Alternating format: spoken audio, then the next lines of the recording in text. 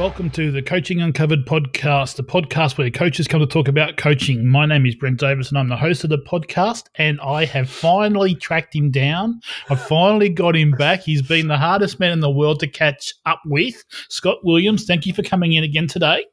Sorry, been so hard to catch up, mate. Thanks for having me back. It has been impossible. The whole idea of the show was to have you on every second week, and you've been too busy. Every second year, mate, might have to suffice. That's it. Well, mate, let's throw the first question to you that I've been asking everybody that's been on the show the last few weeks. How have you coped with COVID lockdowns? Obviously, we're back open again now, but how have you coped with COVID lockdowns? Look, I was one of the fortunate ones in terms of the business that I run, which is, I guess, similar to some of the coaches out there because I'm an allied health practitioner, got my own little clinic, most of which had to be locked down for a decent portion of time. So, we kind of kept the clients there going with some posting some videos and, free stuff for them to keep them interested, really.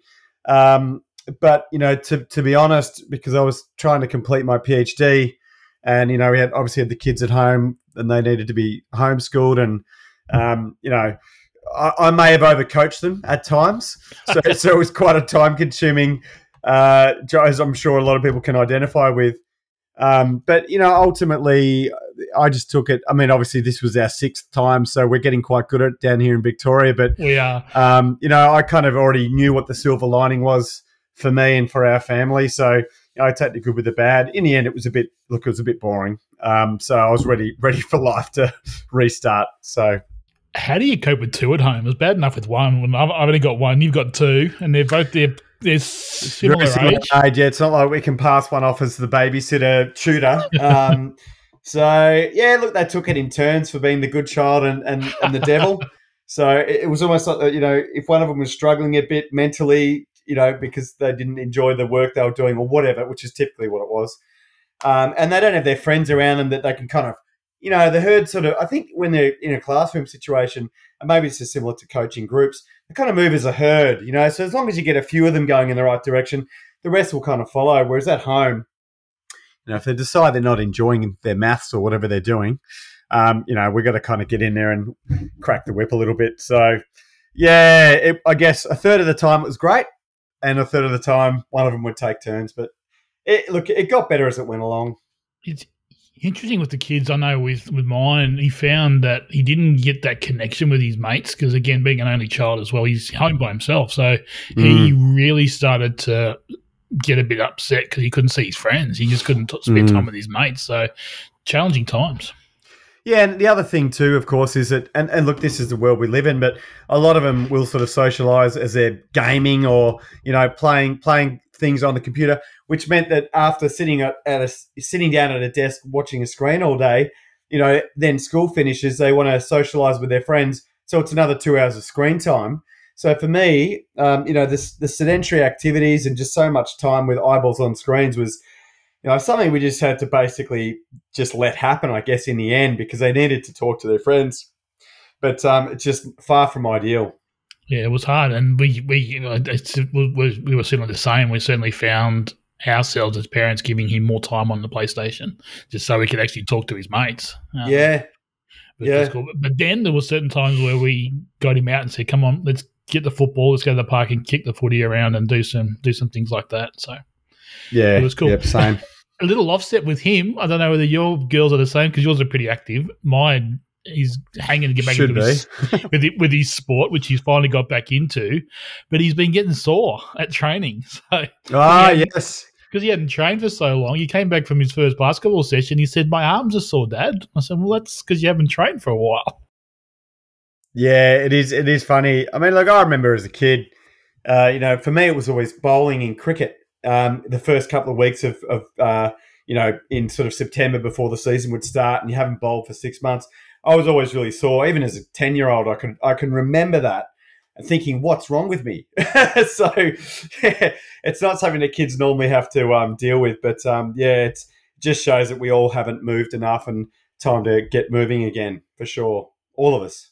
prior to getting into what I want to talk about today, I'm going to throw some advice. I want some advice from your expertise. As you may have been aware, I did the walk for I saw epilepsy. That. Well done, mate. Very good. And did 150 Ks across the month of October, and nearly killed me. So that's 5 Ks a day, but I'm guessing you had some days off and walked a bit further on other days? It was only 25 days. I went from the 1st till the 25th, so it was about 6 or 7 Ks a day. 6 or 7 K a day, yeah. Was what I tried to aim for, and that was it was funny because I started off slowly and nearly killed me, and was going slow, pushing through, and then I had a couple of days where it felt really good. And then I've got through that first barrier. And you had to make up for the fact that you'd maybe done a few shorter walks as you were building up. So you're thinking, now's the time to step on the pedal. I'll go a bit harder. And man, oh man, the shin splints was what I ended up with. Just painful shins where I just literally couldn't walk. It was just awful. Yes. No, it's a common thing, and I've just had a client just this afternoon, and they're about to head overseas for a couple of months for the first time in a long time. They're going to visit an elderly parent, and so they wanted an exercise program, and she wants to do it every day, and so of course I don't want to give her a program that she's going to do every day, because I would never get anyone to do the same movements day after day after day after day after day. So I gave her 2 programs. So I, quickly picked 6 exercises, but I broke them into 2 groups of 3. And this is always the way to go. And this is the challenge with there's a lot. The other really common thing I get is, what do you think of this, Scott? It's a 30-day push-up challenge or a 30-day squat challenge. And the push-up one, you end up trying to do 100 push-ups on the last day. So you'll do, I don't know, it's like 5 and then 10, and it builds up, right? And I say, look, I'm not going to say don't do it, but you would never design anything like that, ever. It'd be like saying to someone, go hit 50 drivers a day every single day. It's going to cause a problem. So my plan for you would have been to do some longer walks, but to have a day off. Would have been to plan those day offs. But it was tricky because you had to build up, and you don't want to be in a situation where you have to walk 30 kilometers on the last day to get it ticked off. So, but it's that it's just having that sort of being able to break it up a bit, and it's obviously it was a great cause that you did it for, and I think the whole point is to have a challenge, isn't it?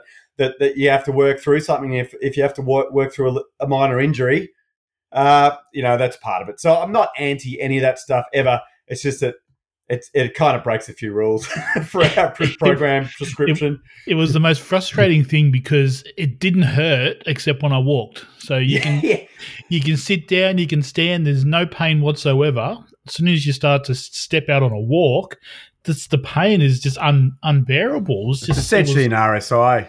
It's an RSI. You're doing the same movement over and over again, so it's going to be that movement that's a problem. Oh well. You got to break a few eggs to make a cake.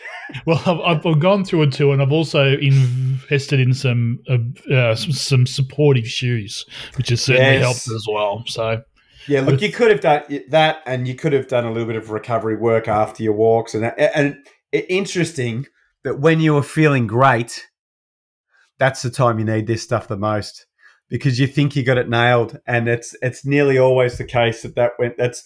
When you're performing at your highest is almost when you're at your closest to injury. It's bizarre, but it's the way it is. I just couldn't get over it because I thought I'd pushed through the hardness early on. I thought, okay, I've gone nice and slowly to ease into it and worked my way up, and I did that for 4, 5, 6 days. And I was doing a couple of walks a day trying to build it up, and okay, I've got through the hard stuff, and now it's fine. And then bang, it hit me. So what it really comes down to is that and we've had this conversation before, but you've got, depending on how you divide it up, you've got 14 different systems in the body, and they all recover at different rates. And so your muscle tissue, see with the shin splints, it's often the periosteum it's the connective tissue between the muscle and the bone. Now that doesn't recover as quickly as the muscle does. So you end up getting this inflammation in the connective tissue, which is your common sort of RSI. It's often within the tendon or the fascia or the periosteum. So,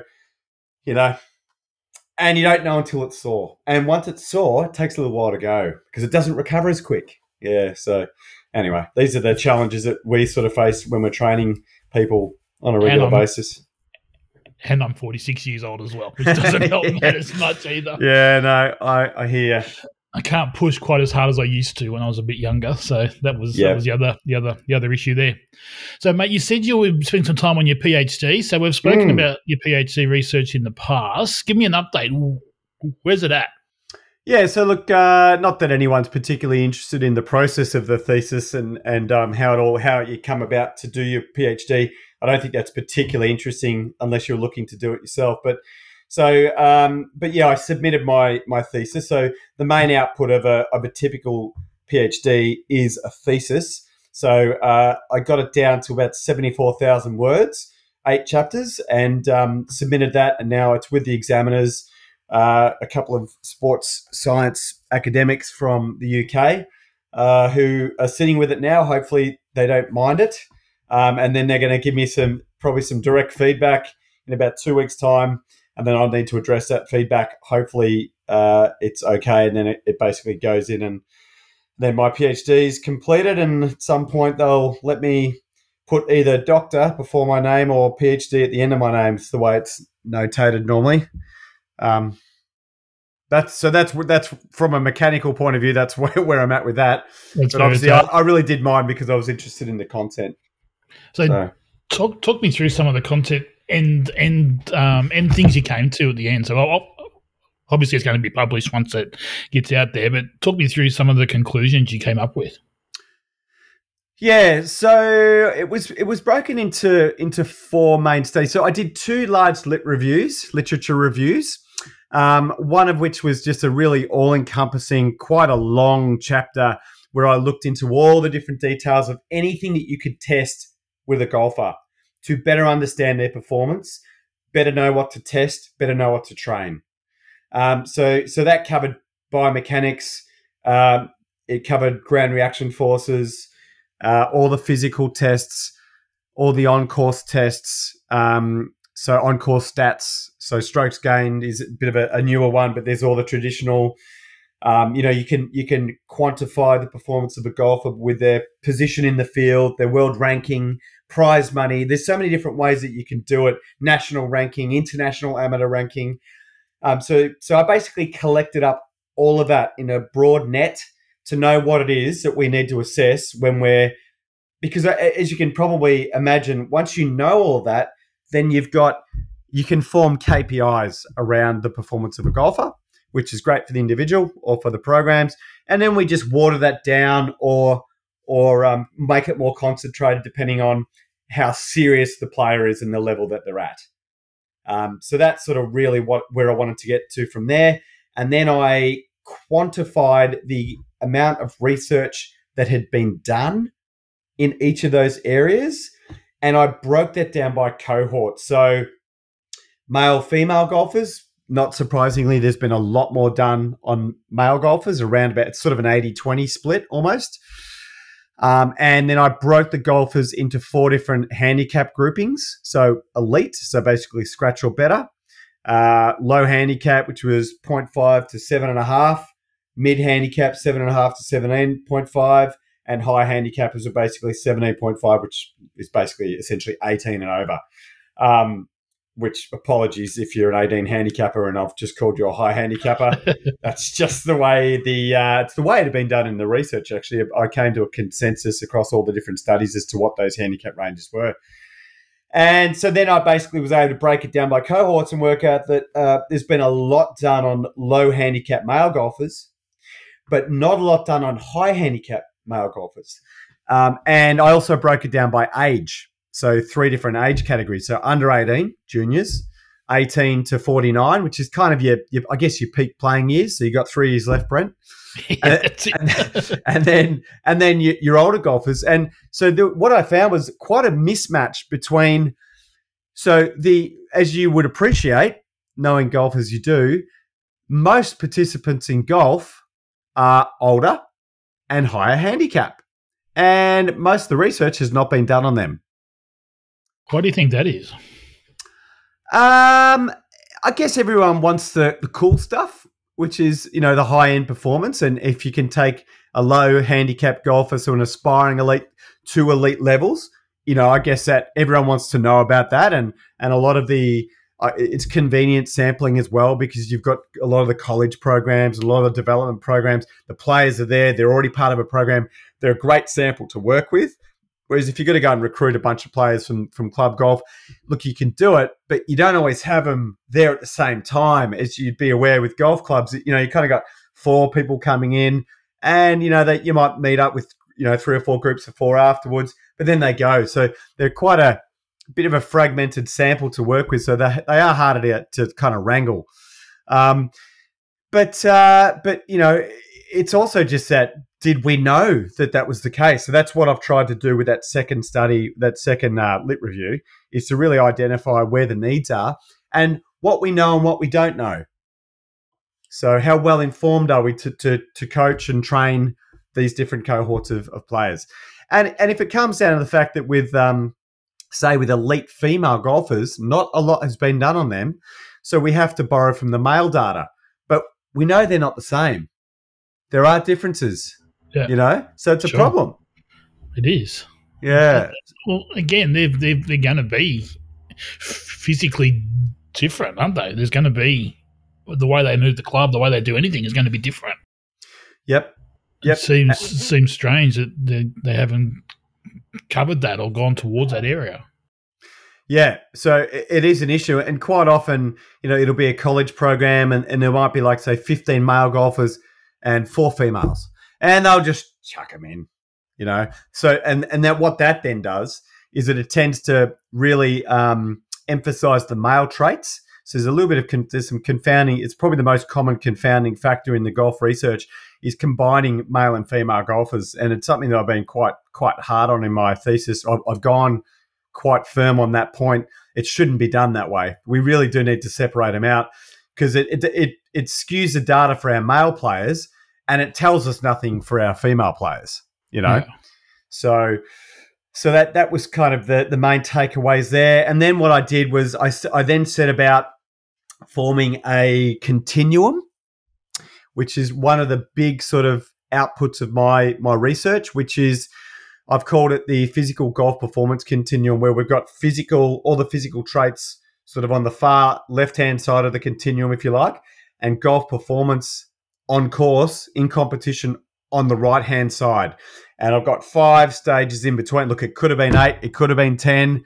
I've settled on 5. And, having done that and knowing what all the tests are that we can use for those 5 different stages of the continuum, we can then monitor the effective parts of our programming. Where's the breakdown, for example? So I like to do it with a player in reverse order. So the 5 stages are physical. Stage 2 is technical body measurements. So how the body itself moves and ground reaction. Stage 3 is the club and the ball. Okay, so think hitting bay, if you like. Stage 4 is skills testing. So get them to go out there and mimic competition with skills tests. And then stage 5 is obviously on the course in competition.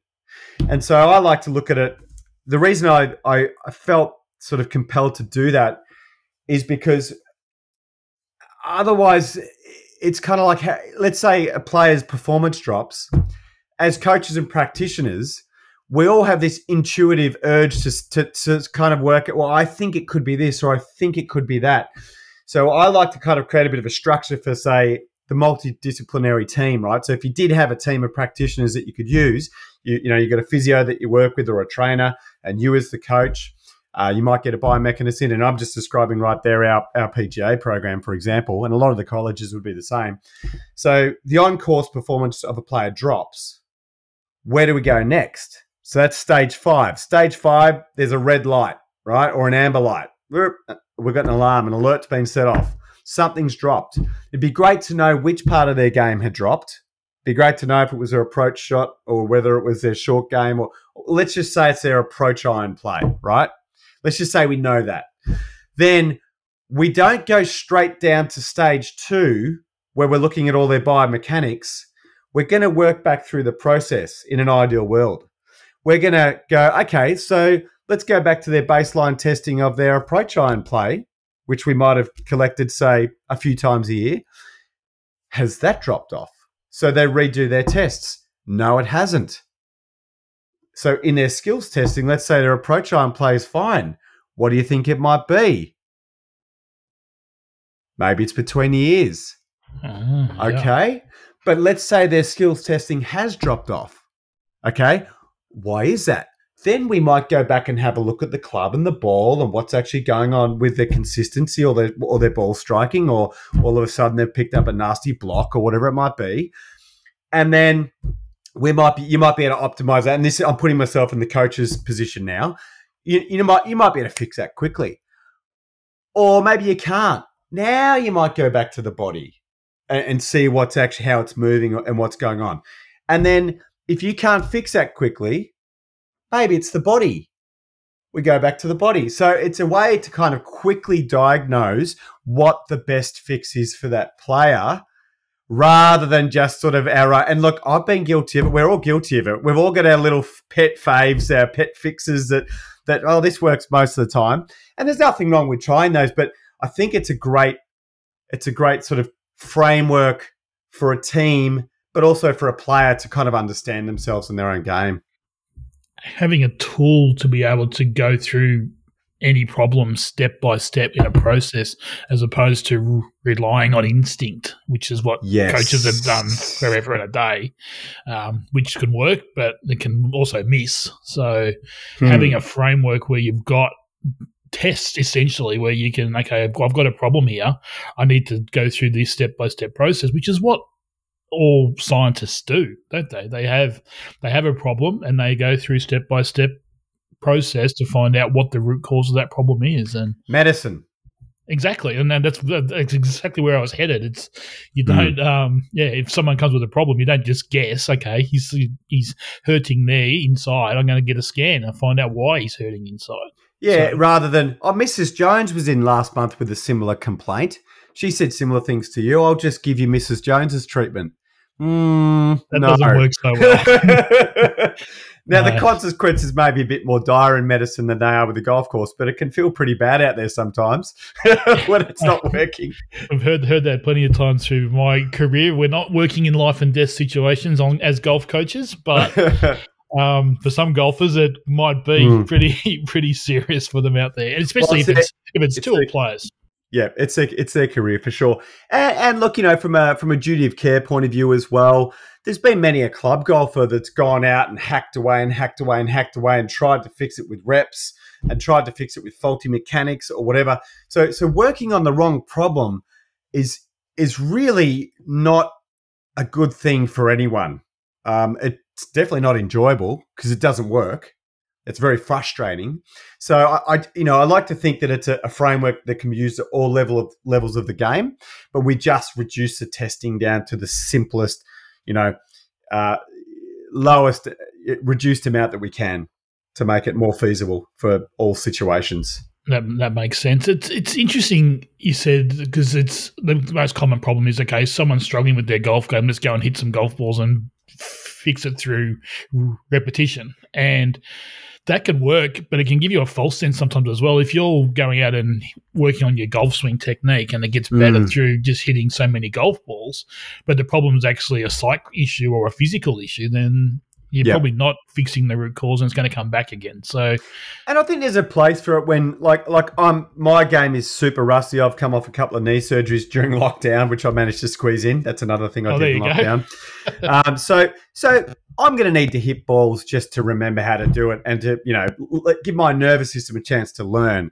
So people have had layoffs or haven't been playing much. There's always a time for practice and repetition. But in terms of, geez, they're playing well recently, but now they're not. Why? That's where the framework really kind of kicks in. Which is really cool. So you said it's going to be, obviously, it'll be the full-on version for the tour player out there trying to make it a career, and then scaled down types of it when it comes to the average golfers. So Continuum Light, if you like, LITE. Okay. That's the way we do it these days. So. Yeah, so then what I needed to do was like, okay, I needed to, so my next study was to take my 122 golfers, which I've probably mentioned in previous podcasts, and test them on all of these things. So I collected, so there was 25 different tests that I used, spread across that continuum in my study. And that output about 165 different measures, roughly half physical, half technical. But that required, we typically would run about 15 golfers through 2.5 hours with 6 testers and a full biomechanics lab, which took us about an hour and a half to set up and about an hour to pack up. And some of those days were some of the worst days of my life. So we had one day where we ran 5 2.5-hour test sessions within a day. So I was up at, I think, 3:30 in the morning, and I got home to bed at about 1 a.m. Wow. So they're just big, huge days, and it was stuff that I was, willing to do. But, in the back of my mind, even as I was doing it, I'm thinking, how do we make this practical for the real world? How do we, I don't want to have to do this again, with my squad. It's too much. So I deliberately overcooked it by putting all these tests in so that we could then whittle it down and select the best tests.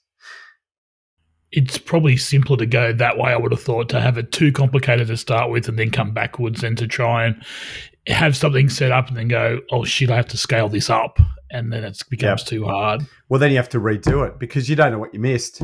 Yeah. Yeah. So we had to just bite the bullet there. So I've been able to basically, even for my my comprehensive testing battery, we've got that down to 12 tests now. Okay. So we've chopped it in half. It can be run with 2 testers. So basically a physical person and a golf coach. And, if you wanted to ramp it up, you could give them their own skills test, which they could go out and do themselves. And so, we've kind of created a good sort of, I guess, elite performance test battery, which covers the whole continuum. And the other good thing, which I didn't mention before, is it's obviously great for the individual golfer, but it's great for the program overall because you can measure the success of the different parts of your program, not to point the finger, but to actually see, where are we successful and where do we need to make improvements?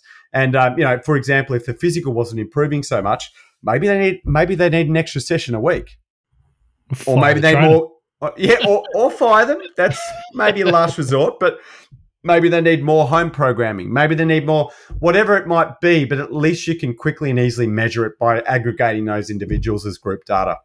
Well, again, it just keeps coming back to that key point that we can actually assess what's going on instead of guessing, which is what we've done for so long. And golf is finally starting to take that on board, I think, is we don't have to guess anymore. We can actually check what's really happening and come at it from the right perspective and the right point of view, as opposed to just, okay, I'll try this and see what happens. Yeah.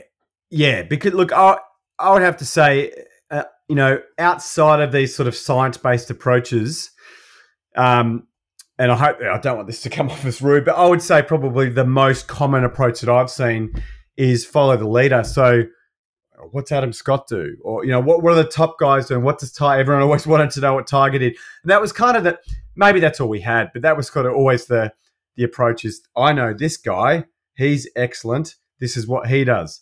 But, how well it applies to any other individual player, we didn't really know. So, we were still guessing essentially. It's an interesting point because those guys being high performance performers already, by just being that type of person, they're already outliers anyway. So what works for that type of person is not going to work for average Joe anyway, I wouldn't have thought, because they're already on the extremes of the spectrum to start with, because they're already really good. So what you'd really love to do is you'd rather get say, I don't know, 30 players who from the age of and know what they did between the ages of say 14 and 21, where they've gone from a good amateur to an excellent tour player. Now that would be worth collecting and aggregating that data. We could do some really good stuff with that. So, and that's the sort of thing that it'd be great to see a lot of the development programs in Australia starting to take that kind of data-led approach. So, that's something that we're in discussions with various people about it at the moment. And look, it's not easy to do. But it can be done. It's done in a lot of other sports, and that's where we need to keep pushing, I think. So, are you thinking of, after this is published and out there and has been accepted, are you thinking of commercializing it in any way? So, one of the things I'd like to do is build a software that houses all of this, because ultimately, even for myself, I can set up a whole bunch of Excel spreadsheets to talk to each other. I've already built a web-based software which helped me collect all this through the PhD, which I've used commercially as well. But, ultimately, we've got to make this possible for anyone who's interested in this approach. So you need a web-based platform for that. And the other thing that I'm really, really keen to do is run some education courses that essentially upskill people in understanding what the data is, how to test for it, teach them how to do it, basically. So they're probably two of the main outputs that's what I'm sort of moving on to next, and gradually publishing some papers from here as well. But for me, the reason I did this was not to become an academic, although I'm going to be involved in research, I think, from now on. But ultimately, I'm a practitioner, and I want to do my job better and teach others how to do it better.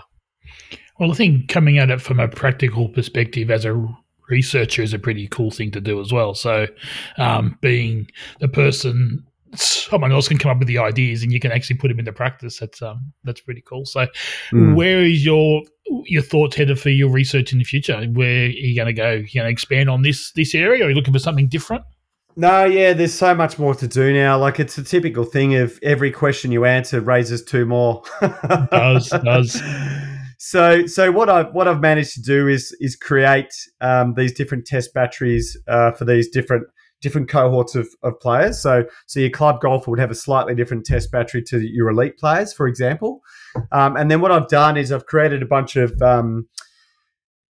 of models, so predictive models that span the continuum. So they're algorithms, you might call them. So we can work out, through collecting the test data, we put them into the predictive models, and we can work out whether a player is undertrained or under-transferred is the two ways that I look at it. Okay, so if let's just say we're trying to look at the transfer between strength and club head speed, right? That's one of the models, actually, is physical to club head speed. As we've talked about before, I think we talked about that with the trainees. Yeah. And so we've got the most important physical measures, which I've pulled out of my research after collecting 82. It's like, well, we can't use 82 measures, but we pulled out the best. I think it was 10 to 12. And they come from about 4 or 5 different physical tests that we run. And you can look at it and go, okay, so the model predicts that Brent is going to have a club head speed of 110, right? But you actually have a club head speed of 115. So we go, you're actually quite well transferred. You're quite well optimized, but you're probably a little bit undertrained. We could increase your capacity by raising those physical tests or improving your physical capacities. If the reverse was true, if the model predicted 110 miles per hour, but you're only putting out 105, we go, actually, he's well enough trained. He needs to be coached better, per se. He needs to be optimized with his swing, with his technique. Maybe it's club fitting. Actually, club head speed would not be so much that. It's probably going to be more of a swing issue. So we can look at those things and we can work out, and that can identify the strengths and the weaknesses.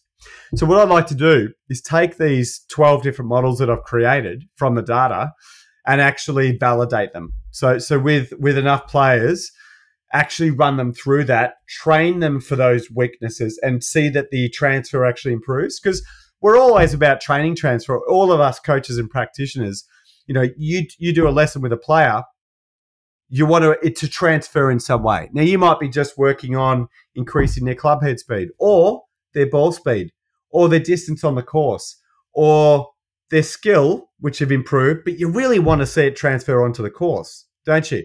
So we're all looking for transfer. So that's what we're looking for. So I'd like to I like to kind of run with a hypothesis that taking this individualized approach with golfers is superior to a general approach.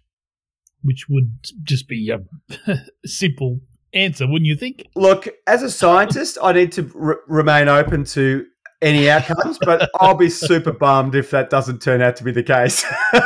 I'll be honest. Yeah, I think you're pretty safe with that assumption there. So that's cool. Mate, it sounds awesome that everything's coming along and everything's just about finished, which is really cool. Yeah. I've got a question to ask you though. When are you going to show your face on the VU podcast, One Track Mind? I haven't seen you on that one yet. Oh, look, Sammy's a hard marker, mate. He likes the big stars. He likes the big stars from around the globe. So maybe if I move overseas, then you get then I'm an international guest. That might be it. Yeah, I might have to head over to New Zealand or the travel bubble, maybe to Singapore.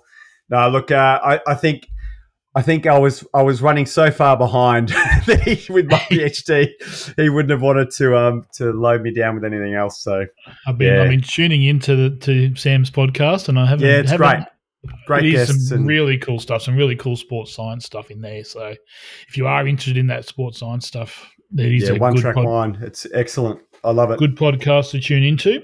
Speaking of socials, your webpage is still kicking along nicely. I was a bit peed off that people didn't want to argue my point about cold exposure instead of hot exposure. And how dare you pick little hot holes in my point? I just felt like you sat on the fence.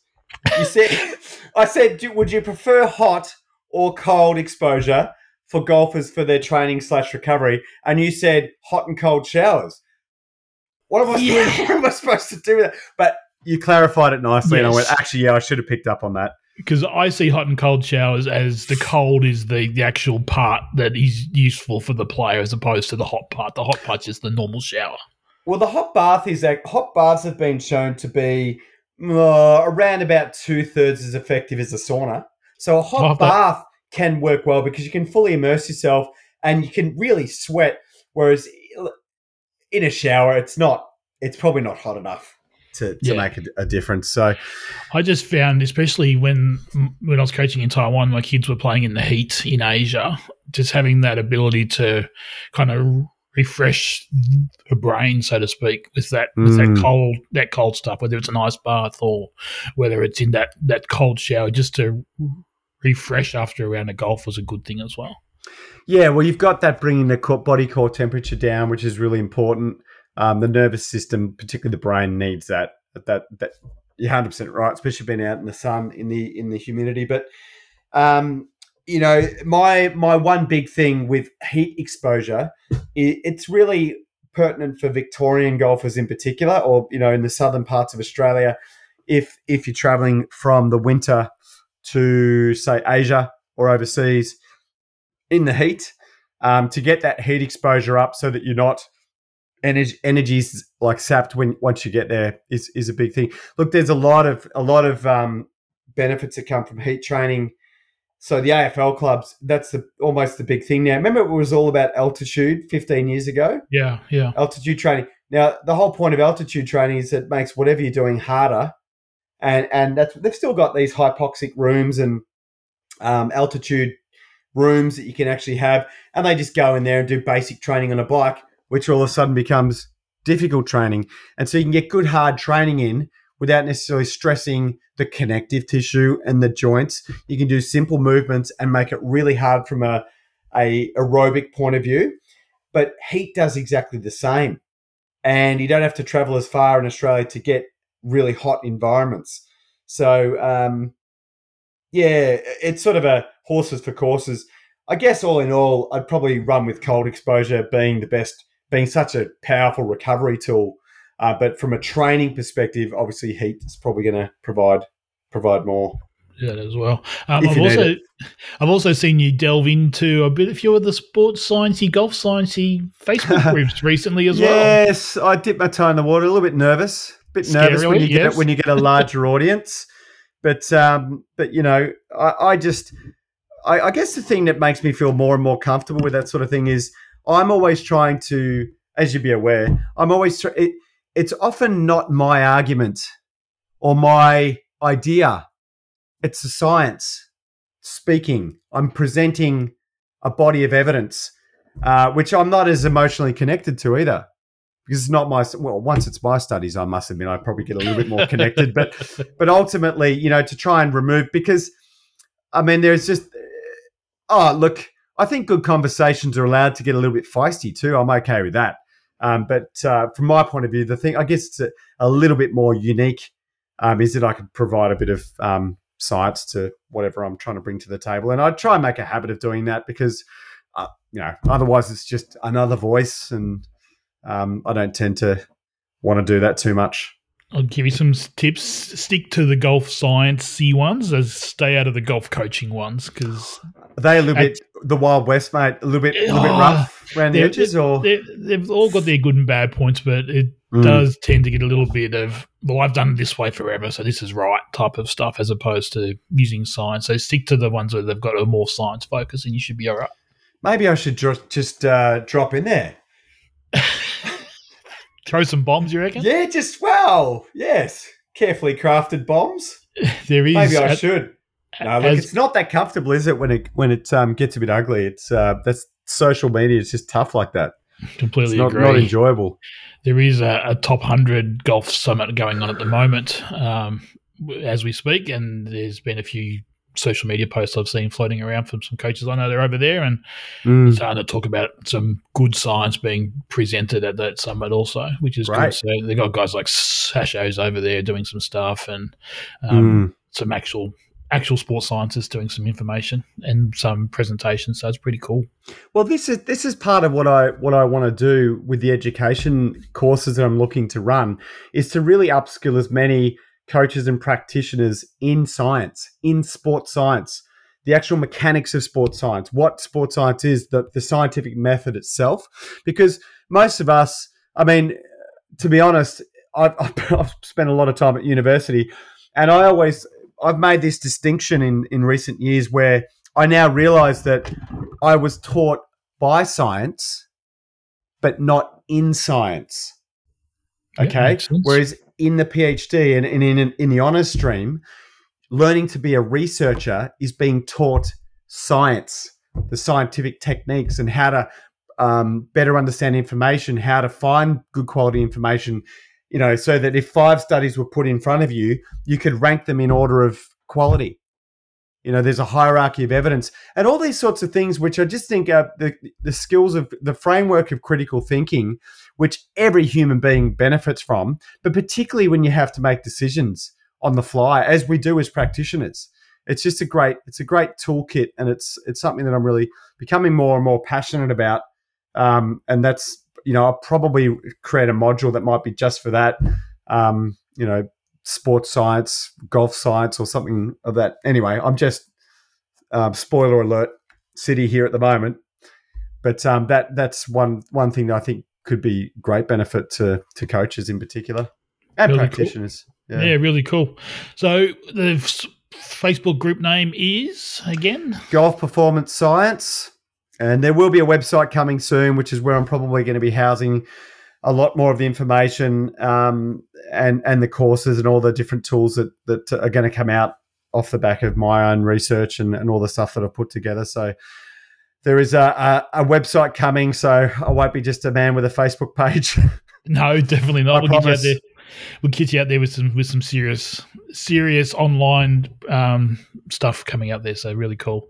Yep. Thanks for coming in, Scott, and talking to me today. Appreciate it, mate. It's good to catch up again. Haven't seen you for a while, Brent. So it's good to catch up. Yeah, absolutely. And, we'll get you back on again really, really soon to do some more.